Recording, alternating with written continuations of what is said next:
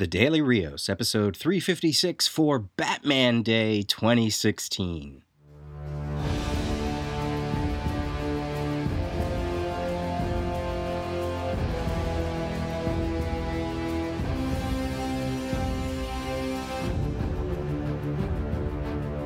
Hey everyone, this is Peter. Saturday, September 17th, third annual Batman Day, which began as part of the character's 75th anniversary. What did you do to celebrate, if anything? I decided to dive into my collection and yank from my drawer boxes the Batman-related comics that I have left from all of my various eBay purgings over the past, 14, 15 years or so. In general, unlike, say, solo titles like Wonder Woman, Green Lantern, or definitely the Titans, the Legion, the Bat franchise, and also Superman and the X-Men, those titles never really last long in my collection. When I used to go hardcore eBay, Batman was a character that would always sell. Someone always wanted a Batman lot, a Batman story arc, Elseworlds, Tales, trades, etc. You could move Batman comics there for a while. So because of Batman Day, it made me think, what's left? What did I keep? And why? I know it's not much. I barely collected detective comics over the years, and with the Batman title, it was always stop and start depending on the creative team, or the story arc, or some big event. Now look, I like Batman. I certainly keep track of his major stories, and with a character as iconic as he is, it's not hard to know what's going on in the Batman universe if you're not exactly a loyal reader. You know, between friends, trade magazines, websites, podcasts, even the way DC treats the characters, where they will spill over any major consequence from his title into their entire line, such as No Man's Land, Nightfall, etc. You really do know more or less what's going on without having to be an active participant. I have to imagine it's very similar to people who don't exactly want to read Wolverine or Punisher, but they can get them from the larger Marvel universe. So the need to stay continuous with Batman, it really wasn't ever there. I could follow him on a casual level and still know what was going on. Rummaging through my collection to gather all of my Batman books is very easy. Now, for any of my OCD or anal retentive listeners out there, this may cause some agita because all of my Batman comics are under B for Batman, duh. So, Batman, Detective Comics, Batman Inc., Shadow of the Bat, Legends of the Dark Knight, all under B. If I collect a Batman-centric comic, it more or less just goes in chronological order, all in one part of my collection. I do it for Superman as well. Action, Man of Steel, Adventures of Superman, all under S for Superman. Except for Superman Batman. You know, the Jeff Loeb, Ed McGuinness run. That goes under W for World's Finest Comics. Don't ask. Anyway, I grabbed up my pile of Batman comics and I picked out a few of the standouts. I started collecting Batman of my own accord with issue 364 from 1983. It's a cover with Batman standing against a yellow background with all these faces, and he's saying, "Who is he? What is he?" And then on the bottom it says, "The Chimera." I was 10 years old. I'm usually good about keeping the first issues of titles, but I no longer have this issue, so one of these days I'll have to get a replacement copy. This was the Doug Munch era, with gorgeous Don Newton art and Alfred Alcala on inks. Dick Grayson was over with the Titans at this point. Jason Todd has only been around for about 8 months or a handful of appearances. He hasn't yet become Robin in any way or shape or form yet. This is all pre-crisis. Batman has left the Justice League. He's started his run with the Outsiders. Alfred has just discovered that he has a daughter named Julia. Killer Croc has only been around for less than a year. This is all getting close to the end of Bronze Age Batman era stuff. Now, I would stick with both Batman and Detective from this era beyond Crisis until around Millennium, and then I got out of comics for 2-3 years or so, and one of the story arcs that would bring me back into comics in 1990-1991 was A Lonely Place of Dying and the introduction of Tim Drake. Now, I would eventually get A Death in the Family and Batman Year 3, but I wouldn't stick around with Batman for any long period of time. It was all just random issues, single issues, little story arcs, things like the War of the Gods tie-in or Destroyer from the multiple Batman titles, where they changed Gotham's look to match the Tim Burton version. There was Nightfall, of course, which I read maybe 30% of. Definitely Prodigal, which was Dick Grayson's time in the Cape and Cow. DC 1 Million. Barely any issues of No Man's Land. I would read the actual Cataclysm Earthquake issue, and then there was that issue where Cassandra Cain becomes Batgirl. I tried a few issues of the Larry Hama Scott McDaniel run because Scott McDaniel had just been on Nightwing, but I didn't stick along with that at all. Anniversary issues, as I said, 10-cent issues. Totally missed Hush. And then got back in with Under the Hood and Jason Todd's return around the time of Infinite Crisis. And then from there, yeah, I was pretty much in with the Morrison run, Batman and Robin, Batman Inc., all the way through New 52, all the Scott Snyder stuff, and now with DC Rebirth and Tom King. So even with all of that, and Elseworlds and specials and trades, I really am just left with a small pile of Batman comics for one reason or another that I doubt I'll ever part with. And a lot of the ones I'm going to talk about are prior to, sort of like 1990. Because after that, like as I said, it's all just sort of one-off kind of stuff. Nothing majorly important. So we're going to start. And we're going to start with Batman 366 through 368. From cover date December 83 to February 84. Again, this is the Doug Munch era, Don Newton. And these 3 issues are the build-up to Jason Todd becoming Robin. So you had issue 366, where Batman is fighting the Joker in Mexico or South America, and Jason Todd decides to help. And he has red hair at this point, and he dyes his hair black, and he puts on a Robin costume. And he shows up, and Batman's totally surprised. And he says, I just wanted to help. So it's his first time in a Robin costume, but it's not technically his first time as Robin. And this is all under a Walt Simonson cover for this issue. And then 367, Batman is going up against Poison Ivy, and he lets Jason come with him in a costume that has the same colors as Robin, but not the same design. It's a little more circusy. It's a little more gestury. And I want to say that it might be, more of like an in-joke or something that the creators did, but they called him Wonder Boy, as in Robin the Boy Wonder. So instead of calling him Robin, they would call Jason Todd Wonder Boy. But I don't think they actually did it in the book. I think it was in the letter columns or in later articles or whatever. So Batman's going up against Poison Ivy, and he gets overwhelmed by these mud men. And in a moment of panic, calls for Jason, but doesn't say Jason. He says Robin. And Jason kind of takes that, as kind of like a little bit of a slight. He won't let him be Robin, and yet in his time of need, he called for Robin. So Jason was kind of put off by that, which leads to issue 368.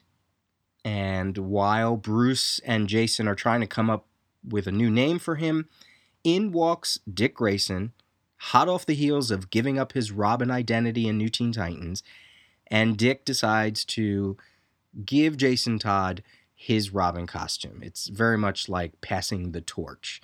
And in the issue, along with the cover, Jason Todd finally puts on the Robin costume again, and he becomes Robin. And it's a great Ed Hannigan, Dick Giordano cover. So the team of Batman and Robin, back again. All right, then we move to Detective Comics 533, cover dated December of 1983, also by Doug Munch, this time with art by Gene Colan, who was doing the art on Detective at this time. So there was a little bit of a story point where Harvey Bullock decides to play a prank on Gordon. The Batman books and the detective books crossed over. Well, they went back and forth at this time. So he pulls this prank on Gordon with these springing snakes out of his desk. and Gordon has a heart attack, a stroke or a heart attack, and he's in the hospital. So Barbara Gordon is visiting because at this time, pre-crisis, she is his actual daughter. And she's kind of thinking back to her childhood, becoming Batgirl. I'm not certain if he remembers that she is Batgirl or not. I don't remember.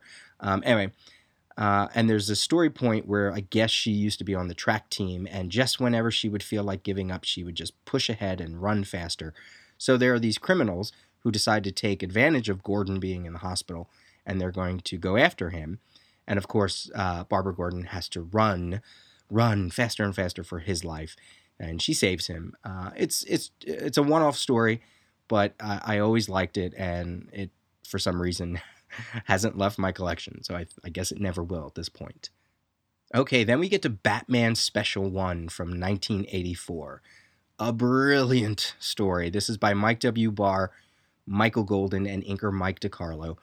Adrian Roy did the color art, Todd Klein did the lettering, and it's entitled The Player on the Other Side. So long before Prometheus in JLA, who was often looked at as the anti-Batman, Batman in this special has a counterpart that is his match in every way, and he's a man called the Wrath. So the origin goes, at the same time when Bruce Wayne's wealthy, prominent parents were being gunned down by Joe Chill on their night out with Bruce, the child who would grow up to be the assassin known as Wrath watched his parents die because they were both thieves. And as they were climbing out of somebody's house, they got involved in a shootout during the burglary with a rookie beat cop named James Gordon. So the lives of these two orphans, eerily similar, kind of flip-flopped, a little mirrored. They go down the same paths, and just as Bruce Wayne felt a need to avenge his parents as the Batman against criminals, this unnamed youth decided he would go and avenge his parents as the Wrath against law enforcement. And he would design a costume that was similar to Batman, and instead of pointed ears like the Batman has, the Wrath has pointed ears as well, because on his face is the letter W. So the end points kind of make the same ears like Batman has. So again, this whole mirror counterpoint thing going on. It's the anniversary of his parents' death. He's going after Commissioner Gordon, so again, of course he goes up against Batman, and there's a clash of ideologies, mentally and physically, and it all wraps up back to where the story begins in a very interesting way, and it's just spectacular. I love it. It's written well, it's beautifully drawn by Michael Golden, and it may very well be the first comic I ever read with his artwork, all under a cover that could easily be included in the Mazzucchelli run of covers for Born Again. I don't think it's ever been reprinted, which is a shame. You might be able to find it on Comixology. It is so, so good. And even though it is a one-off, the Wrath gets an entry in Who's Who, which is kind of amazing for a one-off character.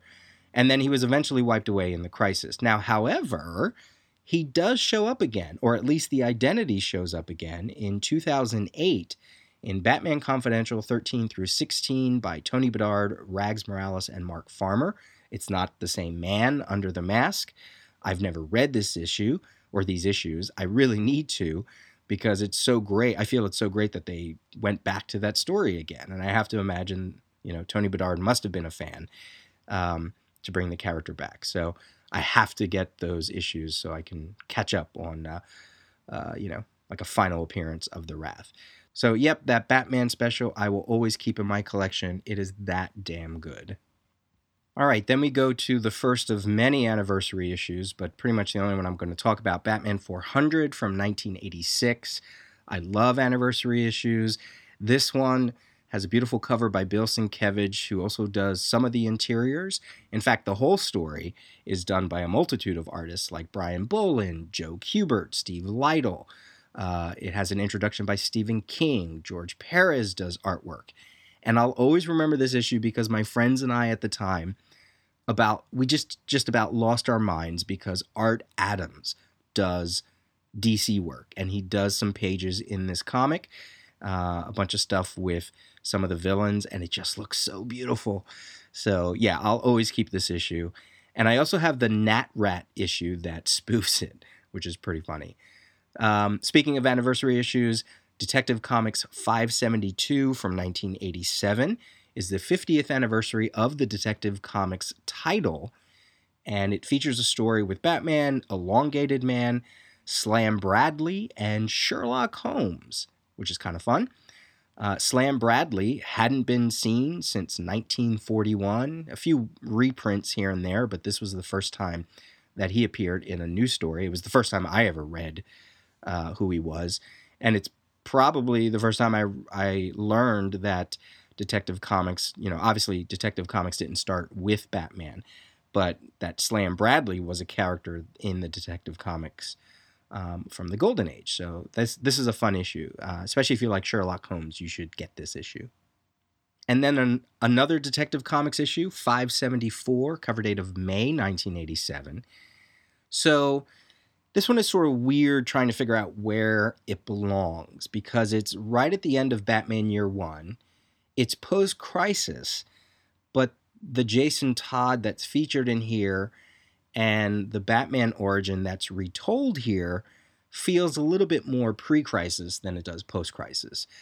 So Batman comes to Leslie Tompkins because Jason Todd has been injured, and she scolds him for taking on, a new Robin, and he thinks back to his origin tale.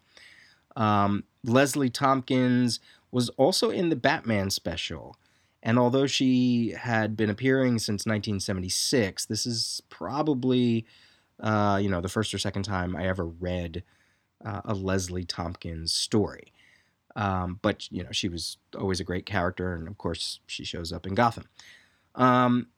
What I like about this, it has a Mike W. Barr story, but Alan Davis artwork, who also was doing stuff on Batman and the Outsiders. It is beautifully drawn.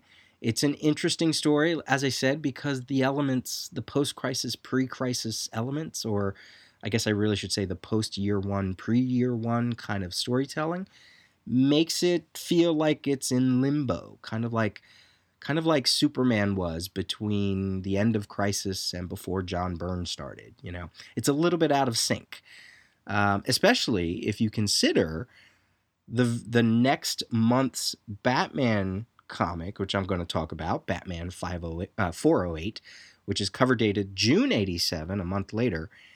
That's technically credited as the first appearance of the post-crisis Jason Todd. So this is by Max Allan Collins. Chris Warner does the artwork, Mike DiCarlo on inks. This was preceded by a DC house ad that said, "Will Robin die tonight?" with an image of Robin hanging upside down, strung up by his ankles, and somebody holding a gun. It opens with a Batman-Robin tale against Joker, and Robin gets shot, falls over the side of a building, and as I said, he's hanging there. And in this kind of weird sequence, Batman's like, "Are you going to be okay? Because I need to fight crime." And Robin's like, "Sure," But of course he's not okay. And Batman takes Dick Grayson to the hospital and finally decides to end the Batman and Robin relationship. And he more or less fires him. He fires Dick Grayson. And this is a little bit of a sticking point with me because I'm sure I'm going to talk about this on the Tower, but I feel like this retcon of how the Batman and Robin team ends takes away some of the strength of Dick Grayson's journey to becoming Nightwing. It's no longer that he grew out of the shadow of Batman and that he grew on his own and then suddenly had this realization that he just couldn't be part of Batman and Robin.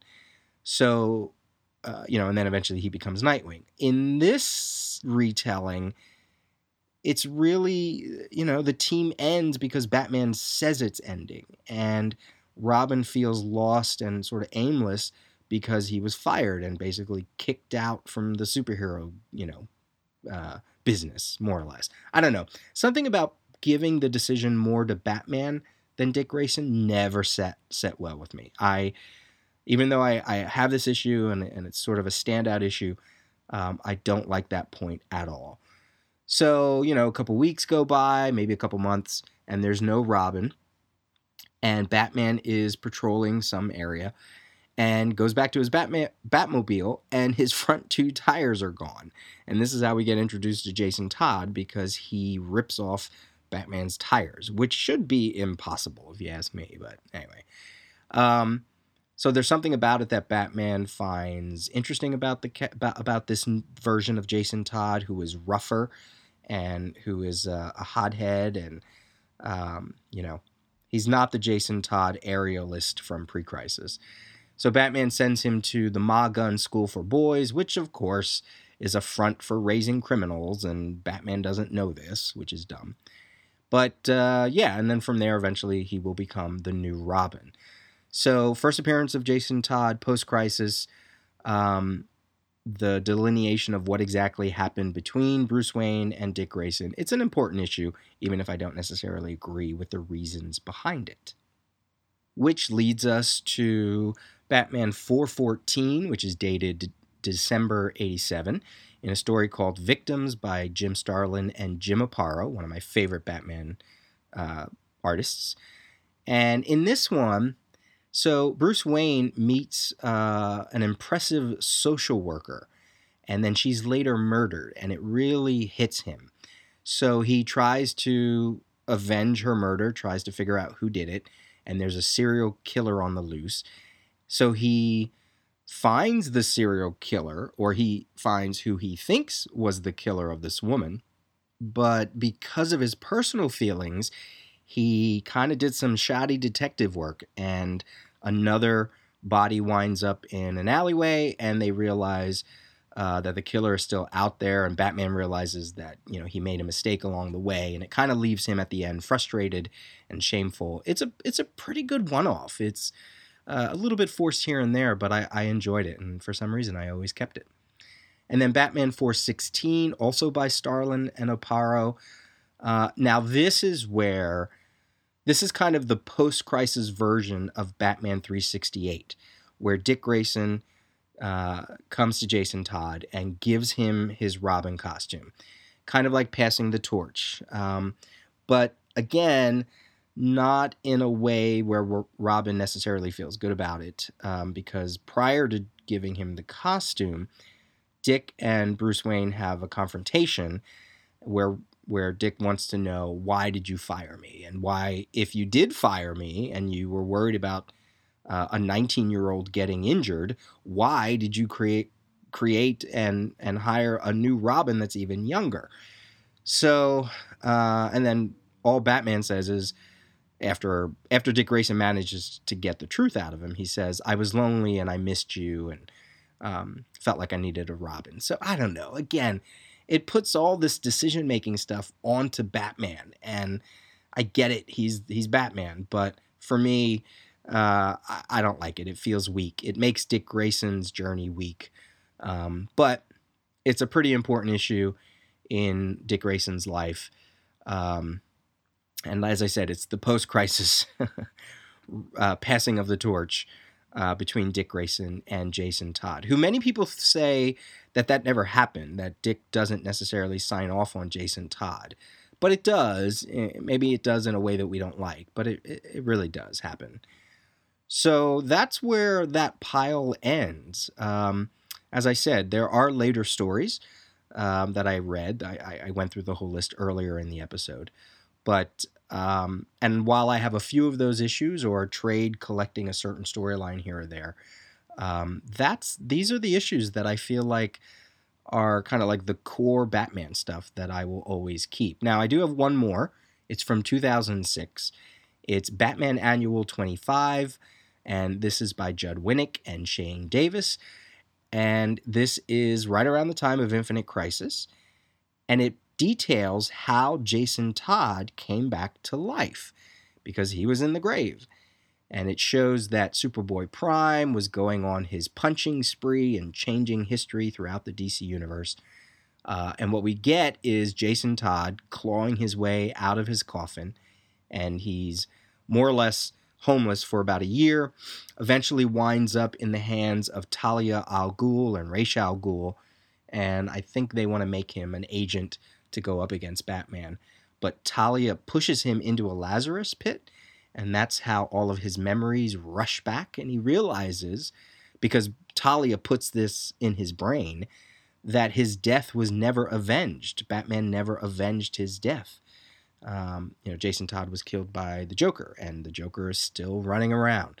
So that's what puts him on a path to eventually confront Bruce Wayne and Batman.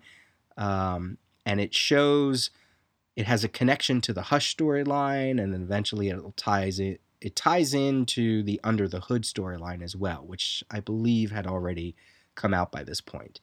What I love about this issue, first of all, it's a great issue. I thought it was one of the standout issues from around this time at DC.